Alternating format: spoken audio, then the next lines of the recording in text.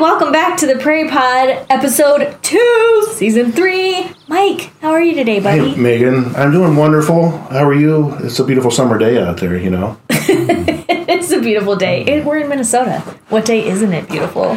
Well, I agree. Many people don't, you know. Midwinter kind of weather. I don't know. But anyway, I'm very happy to be here. I'm very happy to be talking more about water today. It's kind of a new thing for me. Well, it's not new because look, there's a plan going on here. So we started with mussels, and now we're going to talk about their streams that they live in. Prairie streams. Genius. Did you come up with this plan? Yeah, I'm a planner. Believe it or not, I have ideas about how things will work.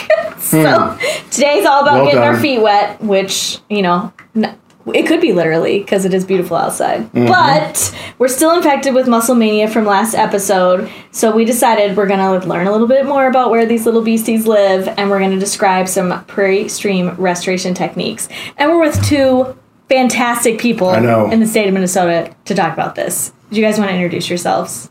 Luther? I'm Luther Odland with the River Ecology Unit. And my career has been studying rivers, both in terms of the things that live there and the physical processes that form them. Currently, I'm largely engaged in restoring rivers. River Ecology Unit with the Department of Natural Resources, right? Correct. Okay. Yes, and we had to reschedule this podcast because he's in demand. Like, he's so busy that we were like, oh man, when are we even going to find him when he's not in a river? So we're really glad that you stepped out for a little bit to talk with us today. And we also have Brooke. You want to introduce yourself? Hi, I'm Brooke Hocker, also with the DNR, Division of Ecological and Water Resources, and I'm the Southern Region Clean Water Legacy Specialist. I work on just field aspects of monitoring, assessment, restoration projects here in the southern part of the state. Nice. So you're also always in a stream, pretty much. Usually. So, Brooke, your job is mainly takes place within the prairie region of the state, right? Right. Yeah. Luther, is yours more statewide or? Yeah, we work in every corner of the state, so see quite a range of conditions. Prairie and forest and everything in between. Yeah. I like it. Let's jump right in. I'm ready. We have a lot to unpack. Jump right in? Was it a pun? No, I wasn't trying to do it. Just go with the flow, Mike. Oh, my Lord. Watch out for a riffle. No, it's a run. Okay, sorry. Brooke, give us an overview of prairie streams in Minnesota. So we want to hear the good, the bad, the ugly here. What's going on with them? So I'm part of a 3-person team. We work with the state's watershed approach to assess the health of prairie streams and rivers here in our area. And so as far as stream stability, we find that many of our streams are incised. We've had a great deal of channelization that's happened over time. Brooke, what's incised mean? Oh, sorry. Incised means that it's deep, it's down cut, and it's not able to access its floodplain. Gotcha. As often as it should during so it's flood like flows. Deep and narrow narrower than it should be. Yeah, it could even be too wide. Oh. Yep. Nice. But typically prairie streams, they are more narrow and they're deep and they're very meandering or sinuous, and they have access to their floodplain in that riparian zone very frequently. Got it.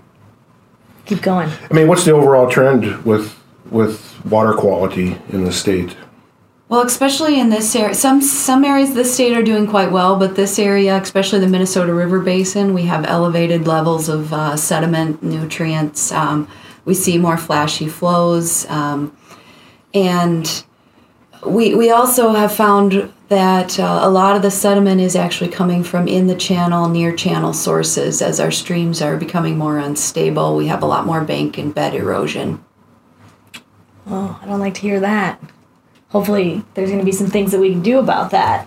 So tell us, this is part of their condition, right? But it's also part of the challenge. So elaborate a little bit on what's kind of causing this. Well, streams go through this natural process, and they strive for this equilibrium so they can move the sediment and water through the system. And so, what's causing this is a combination of things. We've had land use changes in our watersheds, and we have also the climate change is also something we can talk about too. I'm interested in that. So climate change, we're talking about changing flood patterns, right? Or changing precipitation patterns. More frequent, heavy precipitation events.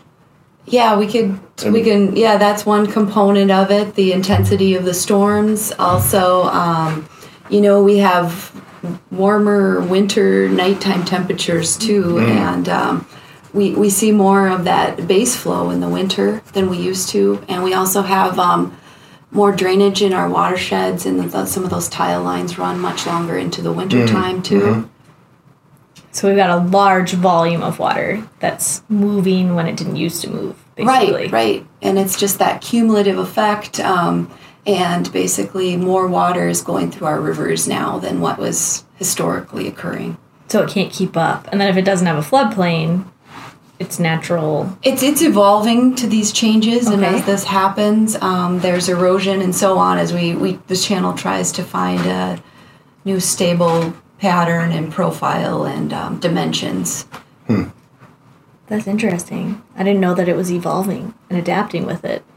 That's kind of cool to hear. Yeah, but there's ways that we can help it too. We can, speaking of why we're here today to talk about stream restoration, there's many opportunities to restore prairie streams. And then there's also ways that we can use more passive approaches too, and let give it appropriate buffer riparian zones and let the stream adjust where it can too. And this is where I always like to mention deep roots. I can't help myself, but if in some of those buffers, roots, man, I know it works. Oh gosh, I can't. I don't even want to go down a root tangent here. But if some of those buffers had deep, majestic prairie roots in them, we'd arguably be doing a better job of trapping sediment and nutrients, because we're talking about roots that go down 13 feet.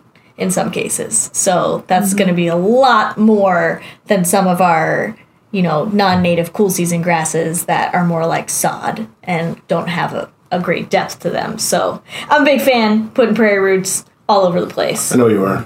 I know. You're convincing me. I'm coming down. You're coming around. I think Brooke likes prairie roots. I mean, she's smiling. She's down with it. Definitely. They're amazing. Should we move on and start talking about restoration? Yeah, let's jump into that. So, okay, what are you touched on this a little bit with the condition, but sort of summarize for us, what are the primary problems that make a stream unhealthy and therefore trigger us to know that we would need to restore it? Brooke, you tell us this. So the primary things, we can talk about that unstable state where we have this excess sediment. We don't have the right channel shape and channel dimensions. Also, we lose that habitat, which is so important for the aquatic species, riffle and pool sequence within that meandering stream. I've always wondered this, so I pretend that I know these things, but I deal on land so much that I don't necessarily know all of the good definitions for this. Describe to me the difference between a riffle, a run, and a pool. So the difference is that on the outside bend, you're going to see this deeper pool, and then you come around the bend, you're going to see this riffle, which is more of the cobble and the small gravel and so on, and you might not even really see it in prairie streams because there's such low slope, but that's going to be a shallower part of the stream. It's more of the hydraulic control, and then the riffle's going to run into the pool, and then it comes into a glide and back down through the riffle. So it's just this sequence and this undulating stream bottom. I wish I had a graphic right now. So is it kind of like a speed bump in the stream because it's trying to slow things down? Or give me an analogy here. So I know you're so you guys can't see Brooke, but she's gesturing with her hands, and it's really good, and she's painting the picture for us, but we're just trying to paint the picture for you because you can't see your hands. So we're trying to help you understand a little bit about this. Could I defer to Luther? Yeah, you can defer to Luther. Well, you're right. Riffles are where you tend to see the rockier habitats, so it's more roughness on the bed of the stream that do cause some resistance. the pattern also slows that down. A more sinuous river has a lower slope than a straightened one. So that's a big deal in terms of stability of the stream. So lower slope is good. That's a good thing. Yeah, I mean, the stream will reach its natural equilibrium by over time building those meanders and reaching that equilibrium and that connection to the floodplain. And then there's processes associated with that where the sediment deposited on these point bars at the bends are regrading the floodplain and reconnecting it to the floodplain. So those processes can't be overlooked in when we talk about restoration. Tell us more about what objectives you're trying to achieve when you're restoring a prairie stream. Well, one of the big first steps is to identify the problem. And to do that, just like a doctor analyzing a patient, you have to have some understanding of the system. So there's some groundwork and data collection that go into that. Sometimes the symptoms of a problem are real obvious. We're just extensively eroded banks or lacking fish diversity, lacking populations, those sorts of things that might make you think there's something wrong. But then we have to delve into, well, how'd this get messed up? Brooke mentioned the landscape changes where we don't have as much prairie. We've also got climate patterns that are trending wetter. And so many of our prairie streams have more than doubled the channel forming discharge that they would normally have. Really? So when that happens, the stream has to get bigger, the pattern has to get bigger, and ultimately the valley has to even get bigger. The other big issue in streams is the lack of connectivity. Rivers are like highways for biodiversity. Not just fish and mussels, but a lot of the terrestrial species will use those same corridors to get from place to place. And they need to do that because, well, low gradient streams have good pool habitat and that kind of thing. They may lack the spawning habitat that are associated with the steeper reaches of river. So, for instance, in the Prairie region, the Prairie Coteau is where we find some of those steeper river reaches, and as the streams come down into the Minnesota Valley. And those are areas that really need to be connected to these other reaches of river. This may be a dumb question. How do they get disconnected? Dam construction is one of the big ones because they block these migrations. And undersized culverts are another one where velocities can be too high for fish to get through. Just an example of that, here we're near the Cottonwood River, and it's the watershed where I grew up. And that entire watershed was lacking fish diversity because we had a dam right here in town, the Flandreau Dam, that blocked that entire watershed. So it was due to one dam? Yeah, primarily. And there are 25 species of fish that were in the little segment downstream of Flandreau Dam, but didn't exist anywhere upstream. Wow. In 1995, we removed that dam, and 23 of those 25 species came back very quickly to the watershed, dramatically increasing the biodiversity of that whole watershed. Literally 2,000 miles of stream in the Cottonwood watershed.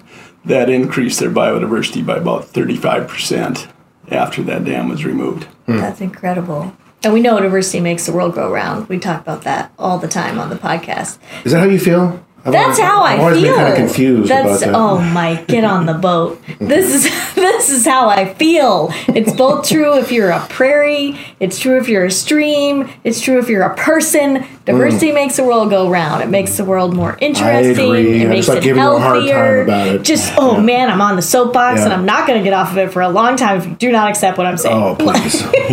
Diversity is so important. You know what's funny that you mentioned that dam? This is a brief aside. Last winter, I was giving a snowshoe hike to our Castle Learning Group, which is continued education for mostly retired folks. And one of the gentlemen there used to work for DNR. He didn't identify himself that way, and it was his first time ever snowshoeing. And then after we made him fall many times into the snow, he then told us that he was there when that dam was removed. He used to work at that park, and he talked about seeing the change and how incredible it was. And then we were like, that's fascinating. Could we interview you about this? Could we talk to you a little bit more about it? And he was like, oh, sure. And then we asked him the follow-up question, do you think you're ever going to come snowshoeing with us again? And he just kind of did a real polite Minnesota slow head nod, like, no, probably not.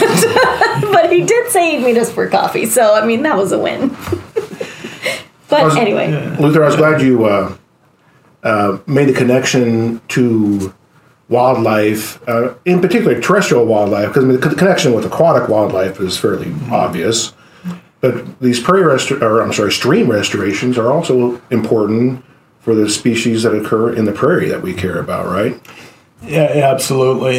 And we've seen following restorations where we have a lot of wildlife. They'll just follow that corridor. Of course, you have the semi-aquatic birds, the mammals.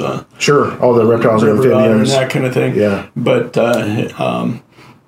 deer, the fawns will be often walk restored streams where I look up and I see fawns popping out of every bend, and they need that water supply too. Mm-hmm. And the wetlands that are tied to that kind of thing. Sure. Well, when we look at the Minnesota River as a whole, this is a big part of my job, is looking at rare species. It's I call it one of the last frontiers in southern Minnesota, where it has an incredible amount of diversity that it still retains. And so it's an area that I look at when I see all of the features that occur there still, that I'm like, okay, we need to put some focus and energy into this. And there are a lot of people who are putting focus and energy into it, which you guys are as well. I think it's well documented riparian corridors tend to be more diverse than anywhere else in the landscape. Mm-hmm. Yeah, and rivers generally are some of the most diverse ecosystems on the planet. Even though they're a small percentage of the water area in the world, there are almost as many species in rivers and streams as there are in the ocean. And so I didn't know that. For the area that they comprise, the diversity is much, much higher than the ocean is. Sure. And the challenge, of course, is that there's the demand to use that ecosystem is also very high. Exploit it in ways that may be a problem for some of the species. We haven't treated our streams very well. We've used them for sewers. We have channelized them. About half of our streams have been straightened in Minnesota and much higher in the prairie region. And we built these barriers that have fragmented them, so we eliminate those migrations that are key to a lot of wildlife and fish. All right, tell us a little bit more about some of the specific techniques that you would use if you're starting a stream restoration process. Yeah, well, first of all, again, identifying the problem and then deciding, well, how can we address this? Because it's a lot easier to mess something up than it is to correct it. So when we have these incised streams with disconnected floodplains, part of it is getting the meander pattern back. But you also have this grade difference, so that the rivers become incised, which means their floods are contained within the channel, and a lot of energy is contained in the channel rather than dissipating into the floodplain, where that water would be stored. So sometimes we have to bring the grade of the stream back up. Sometimes we can do that and reconnect the floodplain that way. The other way is to bring the floodplain down, but that becomes very expensive because it's a lot of material. Either way, you're talking about lots of bulldozer work, basically. Yeah. And in the long term, having that pattern is what maintains the connection between the stream and the floodplain, because of this constant regrading as these meanders migrate down valley and both erode and deposit that eroded material on the floodplain.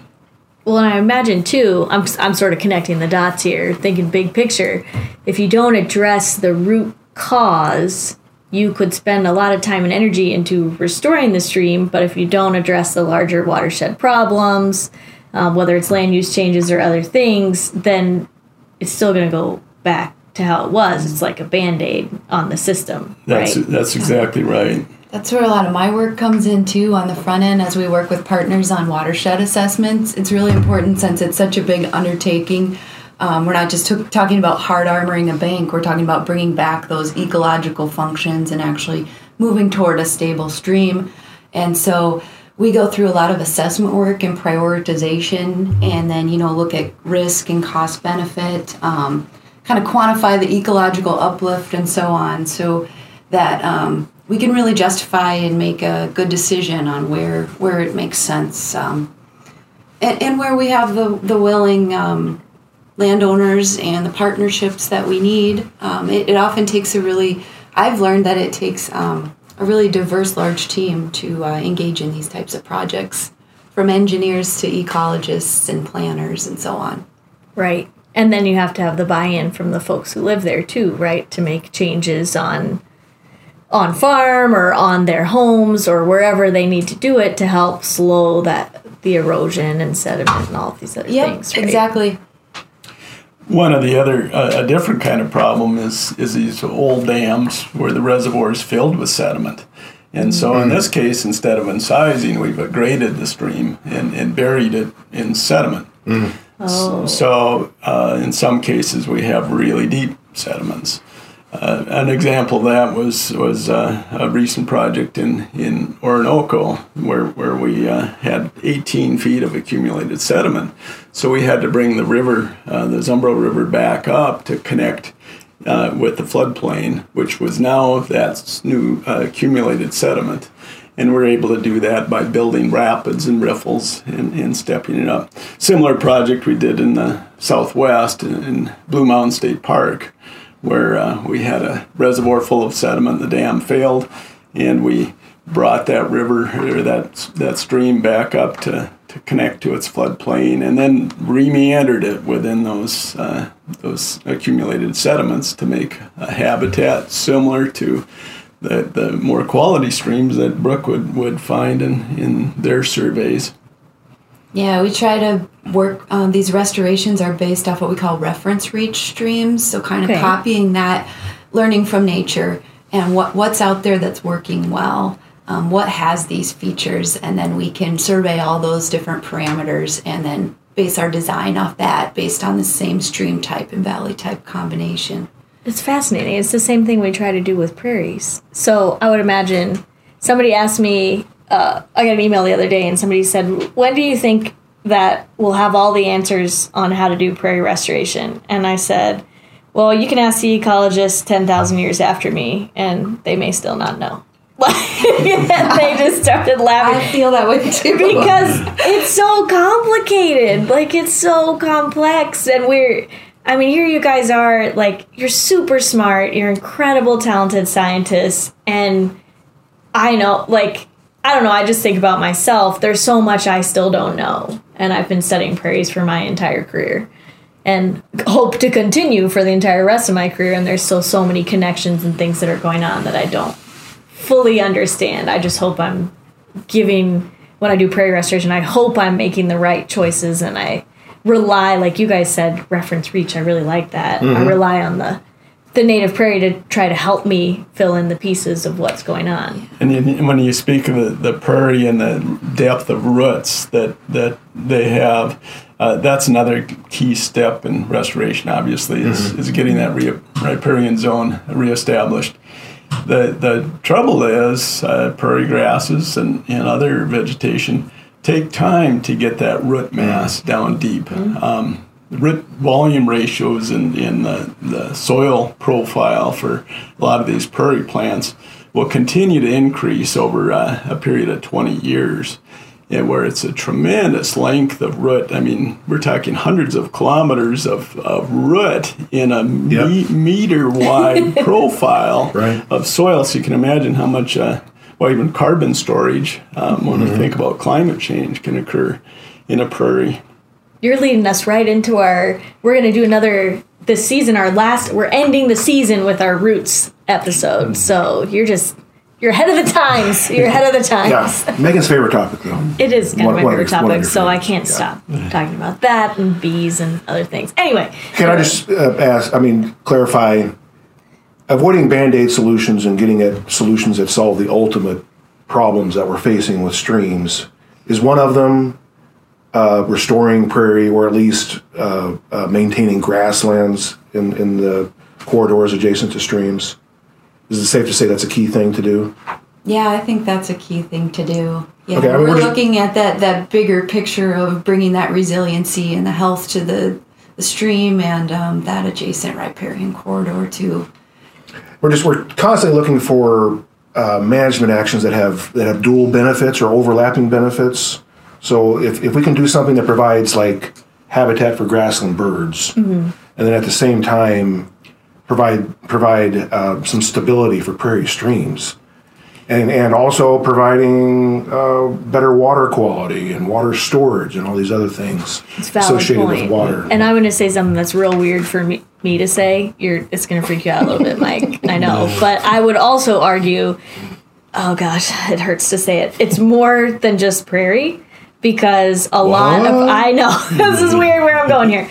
But when we talk about prairies, sometimes we're talking about individual prairies, but we're also talking about the landscape as a whole. And the prairie landscape, I know, it has different ecosystems within it. There is certainly the prairie ecosystem, but part of that is trees and forests and different things and wetlands. And so it's about making those bigger connections with all of those different ecological features on the land. So I know it's weird to hear me say it, but sometimes trees are important too. No, I said it here first. But well, one aspect of that is trees on bigger rivers, the banks tend to get higher. And the difference between prairie corridors and wooded corridors is that trees will have deeper, massive roots, deeper in the soil profile. So on these bigger rivers, trees tend to do better in holding the banks. And if you look at the original surveys of much of the prairie region, many of the larger rivers had this wooded corridor that extended up into the prairie and provided a different kind of habitat along that stream. Thank you. You said that much more succinctly. That was the point I was trying to make, that there's multiple things going on in the landscape. It's not just all prairie all the time, even though it is in my world. But one other component, too, we talk about recent restoration projects at Blue Mountain State Park. So an oxbow, so those are kind of like part of the abandoned older channel. We have some rare species, the Topeka shiner, for example, that really rely on that habitat. Federally endangered fish, right? Yes, yeah. Mm-hmm. And so we talk about the importance of being connected with the floodplain, having the wetlands, but then also there's these oxbows that provide this unique habitat for species. So at Blue Mountains, you intentionally created these oxbows. You intentionally created these little pools that basically simulate an oxbow. It was a partnership with the Fish and Wildlife Service, and there were 7 of them created then with the larger restoration project. And they provide habitat for the Topeka shiner. Yep, they like that off channel. Nice. But another part of that was we put a very sinuous pattern back into the stream so that over time those oxbows will naturally form and those meanders cut off as they naturally do in meandering streams. Very cool. Because one of the challenges, we talked about some of the water quality concerns at the beginning.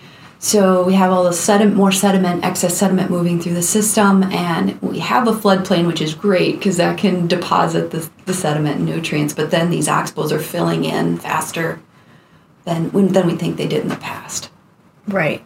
And so just thinking about economics here for a minute. This might be a tangent, but I'm looking at a picture of a person paddling, and so it just seems appropriate that we would bring this in. True. When you restore the stream and you get back to this kind of meandering pattern, not only is it healthier in theory, hopefully that's the goal, right? But that wouldn't it also be a little bit more interesting because it's more natural and you're sort of going, I don't know. Better for recreation, you're saying? Better for recreation, yeah. Because, I mean, let's be honest, if you're just in a channel and you're just going straight, like, that's not as much fun. Yeah, not a lot of canoeists target ditches.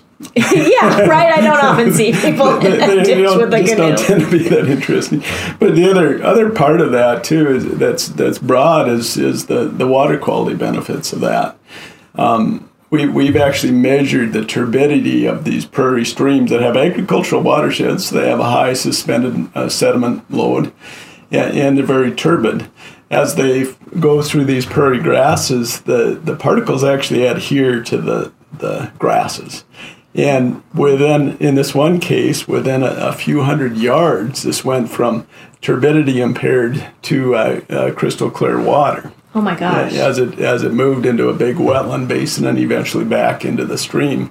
But as it came back into the stream, we measured turbidity. It was the full tube transparency. In other words, you could see a meter down, whereas in the upper part, you could see about 2 centimeters.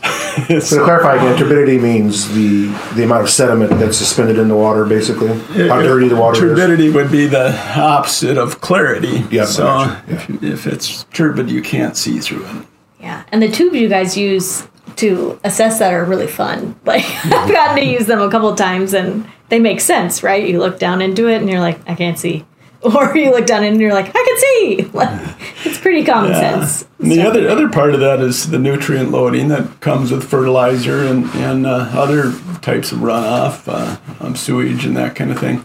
And as that water flows through the prairie, those plants will take up those nutrients, and it's measurable effects on water quality. Whereas in a ditch, those nutrients are confined. They're moving very quickly into the bigger river, and those nutrients will make it clear to the Gulf of Mexico, where we have a dead zone of anoxic ocean due to largely nutrients that are applied in the Midwest. Gotcha. Well, while you're talking about this, the chord that strikes the most sense in my mind, at least, is you're talking about how important it is to make sure that the river itself is connected, but part of that connectivity is also making sure that the landscape around it is connected, and so that you have, I mean, it just, as you're describing this, and I'm thinking about, okay, so just a little bit down the stream, it gets clear if you have the prairie grasses on the edge. It's really about making those connections with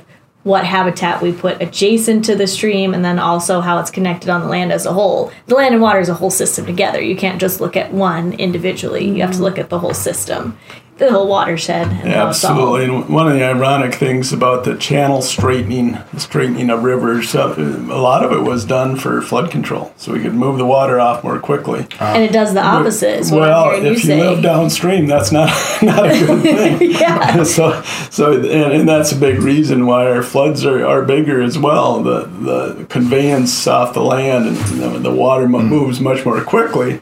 So for these downstream communities, they get flooded worse and worse, even though you may have moved the water off more quickly in the headwaters.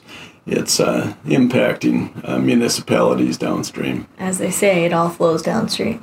Indeed. You know what I mean there, Mike? Okay, tell me. So this is complex stuff. I mean, Yeah. It's complicated. I know. It's stimulating, though. It's much stimulated. Okay, tell me ideal, like, what is the end look that we're going for? And I know you've sort of mentioned some of the parts and pieces, but so if I were to go out and say this stream is healthy, this stream is not healthy, what are the key things that I'm looking for to make that determination? Well, one thing, I like to fish, and for a lot of these watersheds that are fragmented and sized, the diversity is lower, but also the game fish don't tend to be there. So that's one of those obvious things that you'll see when you go there. Another is in a connected system where we have that floodplain connectivity.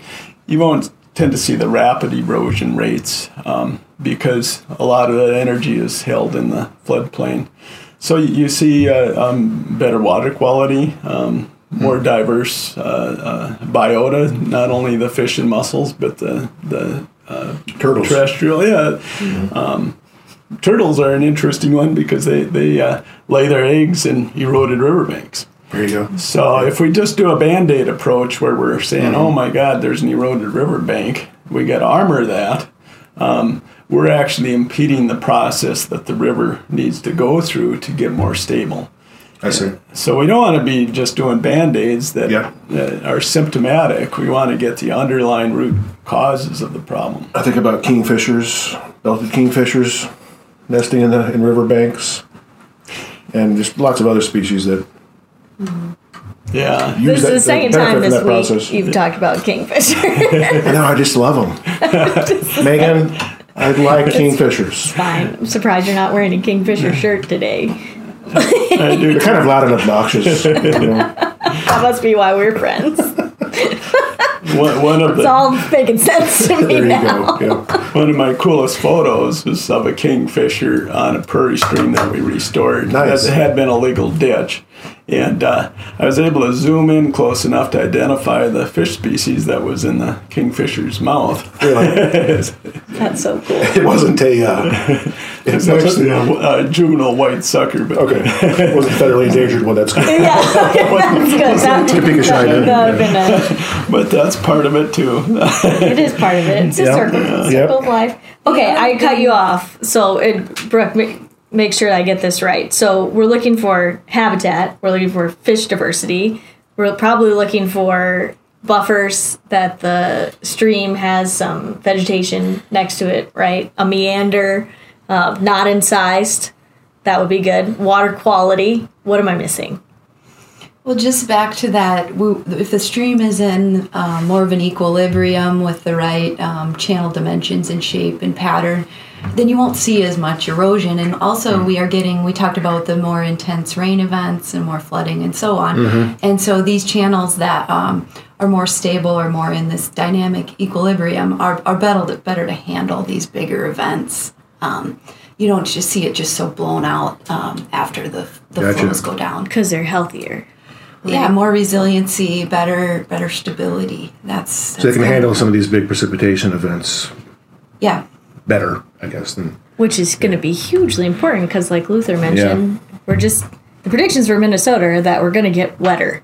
And so that's not good news for some folks if they're trying to figure out, if they're already struggling with some of these climate issues that we're seeing. So we're going to have to work smarter to figure all this out so that we can deal with that. Because I don't think the answer is that we just keep shoving the water downstream. So we're going to have to figure out a way to solve all these hard problems. And another related problem is that these unstable streams cost us money because they blow out roads. People's houses will fall in the stream because this is all out of whack, and so that's a human cost. Just an example of that in western Iowa, where 80% of the streams have been altered by channelization. They had massive incision of their streams. And this was in the 90s when they estimated those damages just in western Iowa, just to infrastructure like roads and crossings, at over $1 billion. Wow. Just because of unstable streams. Well, I even think last year across southern Minnesota, how we had that late snow, and then we had it just never stopped raining. And so our farmers couldn't get in the field, and we had all, these fallow fields that were open to more erosion, and we had all kinds of issues going on and I just remember all of the pictures that kept coming through of people that they thought they might have been outside of the floodplain of the Minnesota River, but clearly in it, or at least in the new floodplain, because their shed is fully underwater. All you can see is like the little weather vane at the top, and so that you know that there's actually a building there. I mean, which is devastating for the people who live there, but also, like you said, there's a long-term problem then if you're going to continue to be in the floodplain and we're going to continue to have these rains. It's just going to be a systemic problem that keeps going. It's a negative feedback loop that we want to break. We are fortunate now with the Clean Water Land and Legacy Amendment, though. There's a lot more collaborative watershed planning going on, and using watershed science to help us target and prioritize, and then working in the headwaters and working throughout the watershed, because we talk about how it's all connected, so we can slow the flow, hold some of this runoff back, and just try to improve the overall health of the watershed. Yeah, good point. That's good. We do have a lot of good people working on these things. Tell us pretty quickly, we'll ask this question of both of you. So think about some key things that you've learned. It can be from a project that you've worked on. It can just be through your career up to this point. So these are like the golden tidbits that you would impart to somebody else. The golden tidbits. Like an Indian grass seed head blowing in the wind. Okay. Anyway, key things that you've learned that can be applied to other projects. Like, what are some things that you would tell folks who are starting out and trying to figure these things out? And I know, to do it succinctly would be hard, but try. Luther, you go first. Well, I as a kid, I grew up on a creek, Dutch Charlie Creek, in the Cottonwood watershed. What was the name of it? Dutch Charlie. It's named after a trapper that nice. Lived there. And but what I like to do is talk to the old timers, and they talked about these huge runs of fish of all different species coming up that stream. And taking wagon loads. Some of these old timers were born in the 1800s and trapped in the late 1890s, and I spent all my time on that same creek, and I didn't see those big runs of fish. Later, I learned that with the removal of Flandreau Dam, that same stream increased its diversity and started to get those big runs of fish back. So that was something that actually took me a while to fully understand.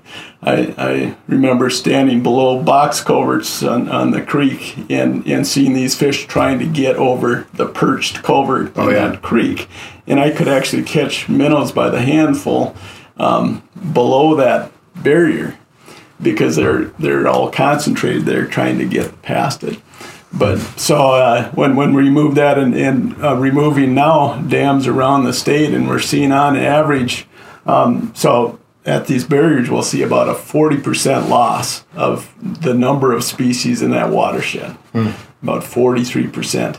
After we remove that barrier we'll see about 70% of those missing species return fairly rapidly.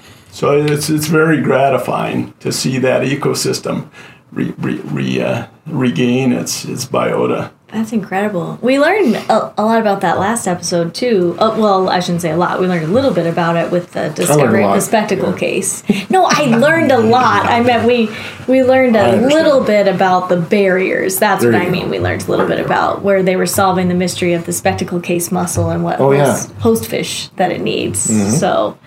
And we learned how, there was fish species above the dam but not below it. Am I saying this wrong? Or was it below the dam but not above it? I can't remember. Now I can't remember. Below the dam and not above it. There we go. I knew you'd help me out with it. Thank you. And then they solved that mystery of, it's got to be, this one. Because the other part of that we're discovering now is that these fish will migrate extreme distances. Now that we have more tagged fish, one of the mussel examples was when Lock and Dam 19 was built clear down in the southern end of Iowa into Illinois. It eliminated the skipjack herring, which is the sole host of two mussel species. But skipjack herring went clear up to Big Stone Lake historically, and were virtually eliminated from the whole Mississippi basin upstream of Lock and Dam 19 in Keokuk, Iowa. So it has a dramatic effect on just broad spatial scales in terms of river miles.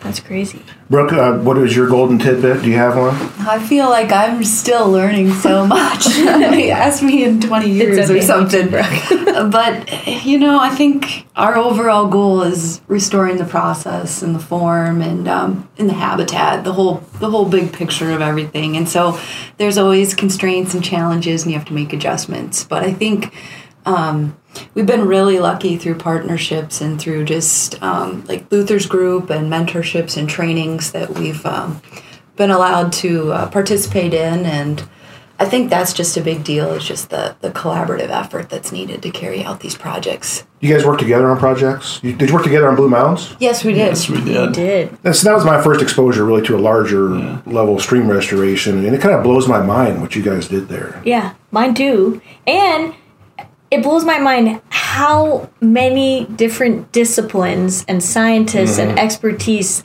were needed to make that project successful. It shouldn't blow my mind, but it was just an incredible partnership that went on there. I mean, Luther was there, Brooke was there, but then there was also the non-game Lisa folks Galvin were and Thayer was there dealing with snakes. Parks and Trails, Molly Trail Nelson was there. They're trying to figure out, oh no, the dam was a hibernacula for these snakes, and so now we got to move the snakes so the snakes don't die. That's a cool project. There is a super neat video that I'll see if we can share where Lisa and Molly are trying to keep these snakes warm and try to figure out how to create a right new hibernacula for them. They're looking at plans and how do you construct this and everything, and then they've got their hands filled with snakes. I know, it weirds me out too.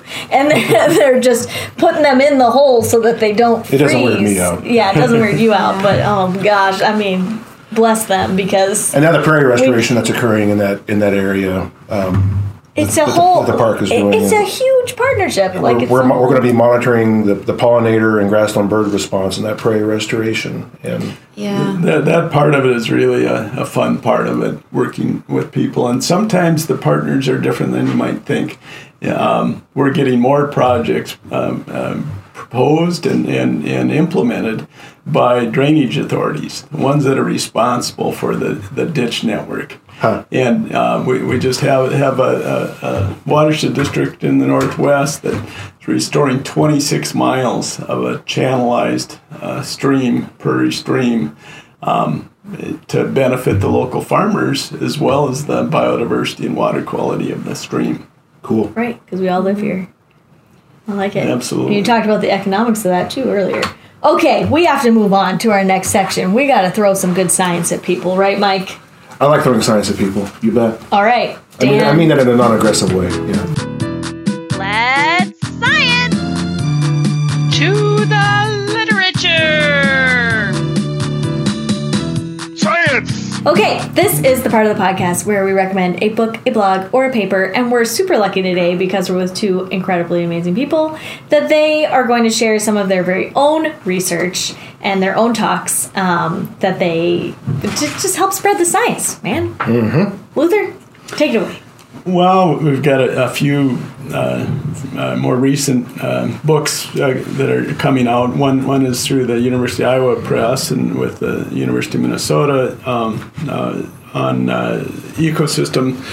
ecological restoration in the Midwest. And we get into some of the prairie stream restoration, the dam removal and that kind of thing in a chapter in that book. Another one is one we did a few years ago on reconnecting streams, dam removal and fish passage in these sorts of streams. We'll have a book coming out shortly, the Red River Valley and Aspen Parklands, that will get into just the biodiversity of that system. And we have a chapter in there on rivers and streams and the biodiversity in these systems. There's others that you can access online. One is this barrier effects paper that we've done together, statewide on barrier effects on streams and then the effects of removing those barriers on those watersheds. So links to all these books will be on our website. Yes, right? You bet. Papers and books. Yep, they'll definitely be on our website. Brooke, tell us about some of the things that you use in your work. Yeah, I don't have specific research or talks of my own to share, but I have a couple others that I want to just point out. I've been gathering some training and reading and more interested in the stream quantification tool. It was developed by Will Harmon with Stream Mechanics. He's from Colorado, and it's used in a variety of different states, but now we have a manual for bringing it to Minnesota, and the Corps of Engineers is one that took a lead in bringing it and have been offering some trainings So there is a mitigation piece that goes along with it, but this stream quantification tool is important because it helps to document the ecological uplift, and so you can compare different sites. You can before and after a stream restoration. What does ecological uplift mean? So those benefits, right, that you're going to see after a stream restoration versus what you're going to see in a degraded stream. So it kind of helps you prioritize where to work? Yeah, so you look at the geomorphology, you look at the hydrology, the biology, the connectivity can also be a factor too. But all the components that would play into a healthy stream system. Is it like it's a computer program where you plug in parameters? Yeah, it takes some training to go through it, and there's an Excel sheet, and there's a manual that goes along with it. But you'll go out and you'll collect your field data, and then you'll come up with a scoring system once you fill out the worksheets. Well, that's great that they're adapting it to Minnesota. Very useful. Because models are only as useful as the data that goes into them, so it's important to have that Minnesota data in there. Okay, give us two others. I guess one other thing, with my assessment work that we do, there's this textbook called Stream and Watershed Restoration, the Guide to Restoring River and Process and Habitats. And so that's Roney and Beachy, and it just applies a lot to the type of assessment work that we are doing, the geomorphic assessment work, and then helping us to prioritize where it makes sense to do stream restoration work. I like it. Cool. So you can be more effective overall. Oh, that's good. I feel like I'm going to have a lot of reading to do tonight. Yeah, absolutely. Not Harry Potter tonight, but stream restoration. You don't know my life. Hey, Megan. Yeah, Mike? Oh, she would take a hike. I think I will take a hike. And I might take a swim because we're talking about streams. Maybe do some fishing, Maybe do some fishing. I know. We could do some river recreation this podcast. So we're going to continue on this water theme. So, like always, we are going to introduce you to some of your incredible public lands because you are a public landowner in the state of Minnesota because you have public lands. See how that works? Okay. So Luther's going to start. We made our guests do all the work. And they're going to tell us some places where we can hike or swim or fish in this case. Well, one of my favorites is a stream that I've worked on for a couple decades, and that's in the Rothsay Wildlife Management Area. And it's that management area is one of the bigger tracts of prairie, and it's positioned along the beach ridge of Glacial Lake Agassiz. And part of the reason it's still native prairie is very wet. A lot of springs coming out of that area, a lot of natural wetlands, and wetlands that were difficult to drain because there's groundwater constantly pumping up there. But at the headwaters of Lawndale Creek, there's this pool that looks like a geyser. It's crystal clear water. It's about the size of a large living room. And you'll see the groundwater pumping out of the bottom of the pool. And that feeds a cold water stream it's a very diverse stream, has brook trout in it. And a few miles downstream of that spring, it becomes a ditch.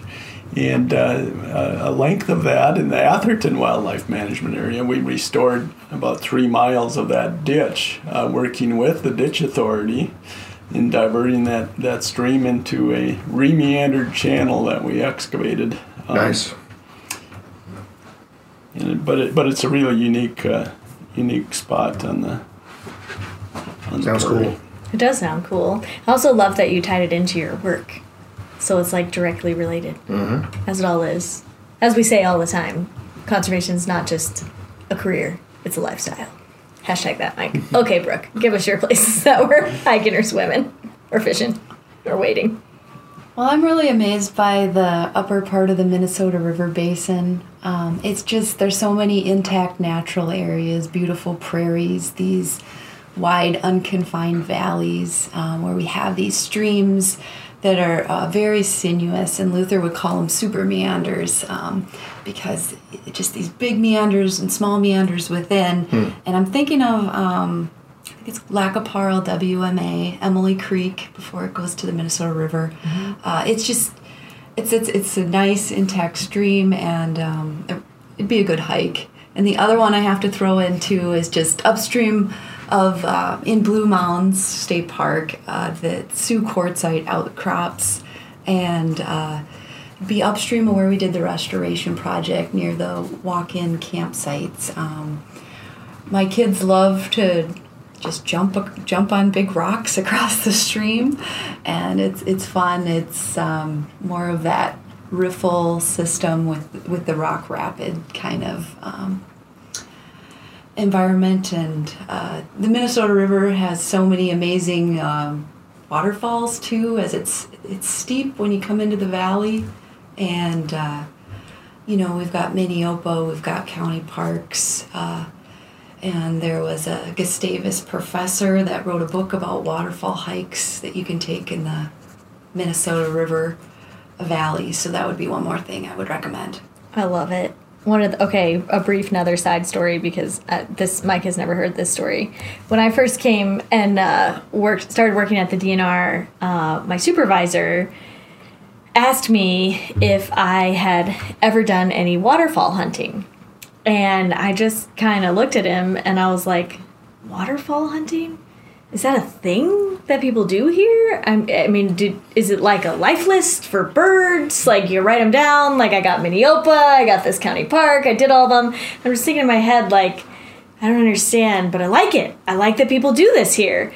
And then I'm just looking at him confused and I'm like, oh, that sounds cool. I mean, those are pretty. I mean, there's a lot of water there. And then he's looking at me, totally confused look on his face where I can tell we're clearly having a miscommunication. And he just points to a goose on the wall and he goes, waterfall hunting. And I go, oh, waterfowl. Yes, that enunciation is more important. I had a little bit of an accent curve there that I wasn't picking up. That's on. Hilarious. But to be clear, there are waterfall hunters.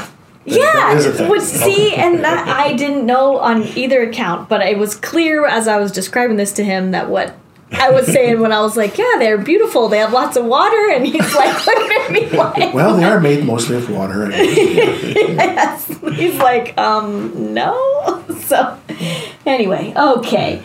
Oh my gosh, I have so enjoyed this time. This is a topic I don't know a lot about, so I feel like every part of it I was learning. Me too. How about you? It's so nice. Yeah, well done, you two. Really, really nice job. As always, you're going to find all of the resources that we talked about today in our Let's Science and or Take Hikes on our website at mndnr.gov/prairiepod. This episode was produced by the Minnesota Department of Natural Resources Southern Region under the Minnesota Prairie Conservation Partnership. It was edited by Dan Ryder and engineered by Jed Beecher. I don't know what we should do. I wish we had some thought to put some water in here so we could splash as our send off or something. Oh, why didn't you think of that? See, I know. When we did the mussel one, we signed off with Clam Fam. What should we do for you guys? I don't know. Stream Team? Dream Stream Team? Did you just come up with that? Stream Dream Team? No, I think that's what they call themselves. The Stream Dream Team. You guys ready? On 3, should we do it? 1, 2, 3. Stream Dream Team.